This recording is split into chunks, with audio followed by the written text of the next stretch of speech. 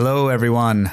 I've been missing in action because I've been busy with my project, The Hill of the Skull, which, as of today, September 25th, 2023, is now live on Kickstarter.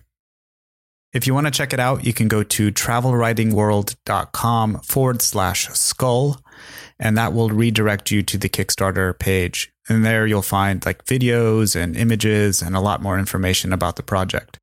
The book is basically a photo book memoir of my visit to a sacred hill in the Bolivian Andes. It features a 7,000-word memoir, 50 photographs, an afterword by Pico Iyer, and a behind-the-scenes dialogue I had with British photographer Alice Tomlinson.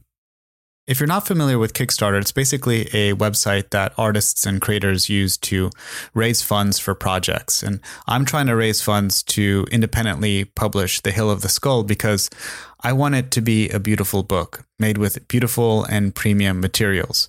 And I think my vision would be too costly for mainstream publishers. So the only option is to go the indie publishing route and basically publish the book myself. Kickstarter is all or nothing, so if the campaign doesn't meet its funding goal, nobody gets charged.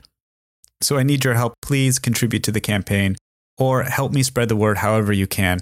Share the campaign link on your social media accounts, or if you review books or have a podcast or a newsletter, reach out and I'll send you a PDF for review.